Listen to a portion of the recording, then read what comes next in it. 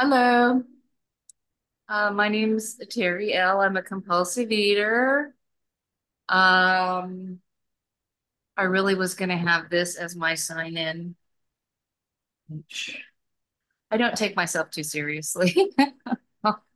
Thank you, Barbara, for your invitation. I have been a member of the Fellowship of OA since May. I don't even remember the date now, 9 years ago. Anybody who knows me would be really surprised because I walked into an 11 step meeting and there were two people in the room and they were talking about a concept of God and I just wrote down whatever I wanted to rage about God and they let me, and they just, they said, just come back to 6 meetings, find your tribe. And I really did find my tribe in the Saturday morning meeting at Skivvy. I know many of you are not from California, but I see some of my friends that I know that have been over to the Skivvy meeting room. Um, And this meeting is part of that meeting. There used to be a Sunday meeting over at Skivvy Live, but this women's meeting gets many more people than the Sunday meeting. There's also a men's meeting that's hybrid now, but anyway, enough of that. So I left that meeting and I got in a car accident. Um, and I felt so calm leaving that meeting. I thought, this is pretty good. I'm feeling pretty calm and I went out.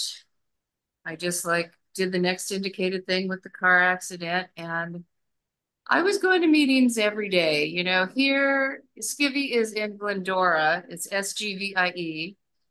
It's in Glendora, California. And there were meetings in Claremont, and there were meetings in Rancho, and there were meetings in El Monte. Anybody who knows the LA area, you could go to a meeting every day. And after COVID, there's not quite so many meetings, but really, I found my tribe in it's Saturday. Saturday was mine. So my first year, I had a significant weight loss. I lost like 70 pounds the first year. And uh, it was not so unusual for me because I really was a professional dieter. I really I've been thinking a lot lately about, they talk about we start out as a cucumber, but after being a while in the vinegar, you're a pickle and you can't go back to being a cucumber. And I've been thinking about when did I become a compulsive overeater? I've always loved food. My whole family is foodie people. I love everything about it. I love to shop. I love to cook. I love to watch TV food shows. I like to read about it. I have a YouTube channel about cake decorating, and um, one of my very distinct memories one time about cake decorating where I was like, okay, I one day I made a cake, and you level them, and there's stuff left over, and I mixed it together, and I didn't eat anything else besides that mixed up cake and frosting for 3 days, and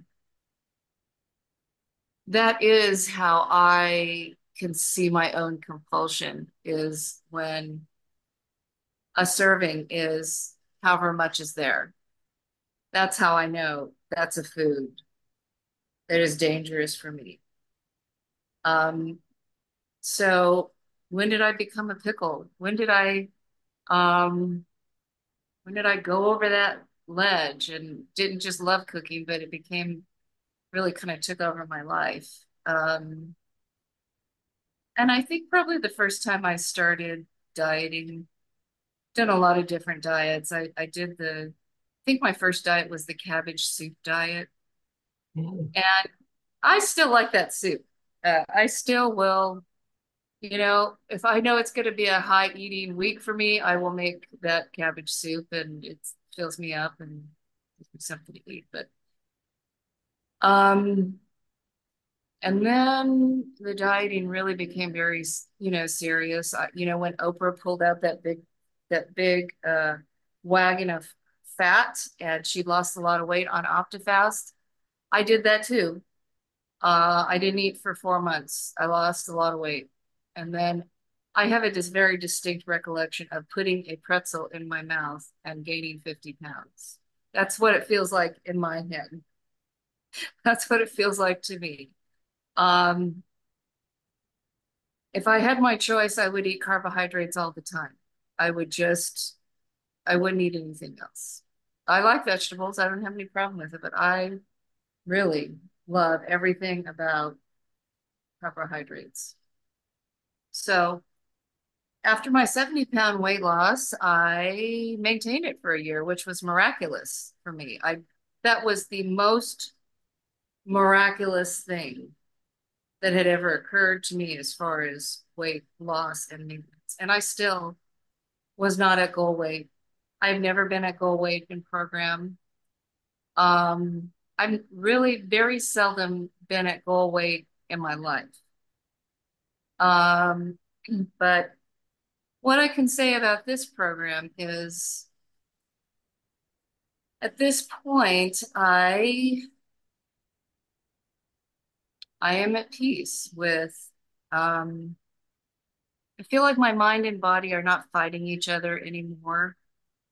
I don't, after all this dieting, my mind kind of got really caught up in praying to the God of the numbers.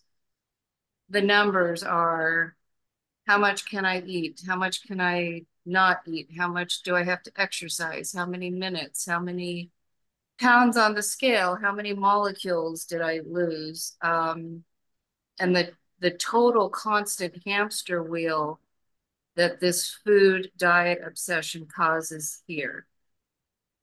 So, so year three in for me in Overeaters Anonymous. So I gradually start putting on some weight, and now I have become the chair of the intergroup. And so it's amazing. It's a really hard thing to hold in your mind at the same time you're putting on weight and you chair the intergroup. But nonetheless, sometimes in service positions, I think we get caught up in ego and not able to really tell the truth that we need to. I think that's why service needs to rotate so somebody else gets to do that for a while and be really secure in their abstinence. Um, year three, I really wanted to quit. Um, I couldn't get a hold on the food part of it from the three-legged stool, the physical, the spiritual, the emotional part of it. So I thought it felt like it was greased. I like this physical component. I'd grab on and I'd slide off. I'd grab on and I'd slide off. And so I thought, well, maybe I'll grab one of the other legs. If either I quit or I'm going to grab one of the other legs. So that's what I did. I started going out it's Saturday. They usually go out for coffee or breakfast afterwards. And I would always say, no, no, no, no, no. I thought this is the weirdest thing.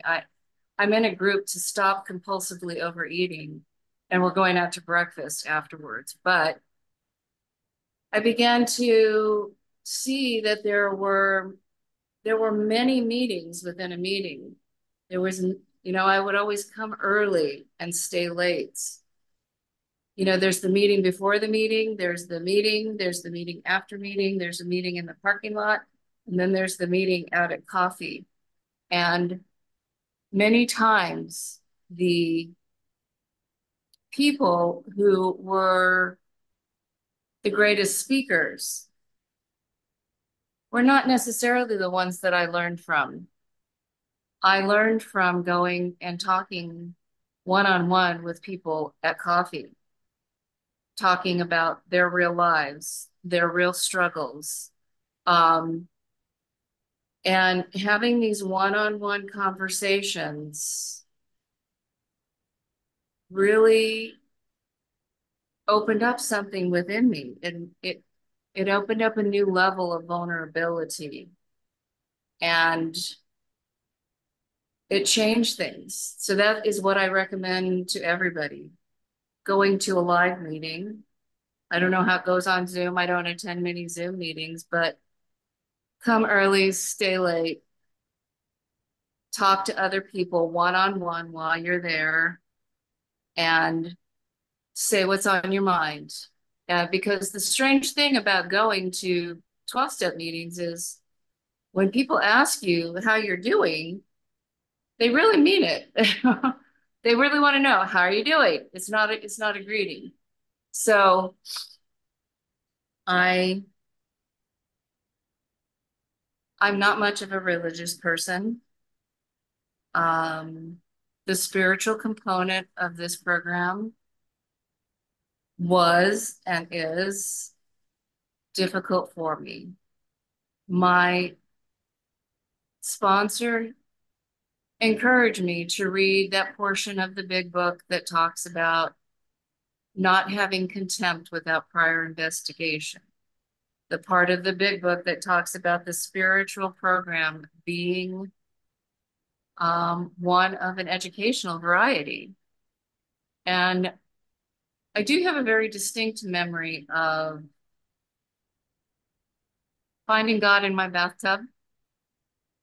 Um, it's a very quiet and calming place for me. And I was just thinking about, gratitude and things. And all of a sudden I kind of see this little fairy down at the end of my bathtub. And I'm thinking, oh, you're so cute. And um,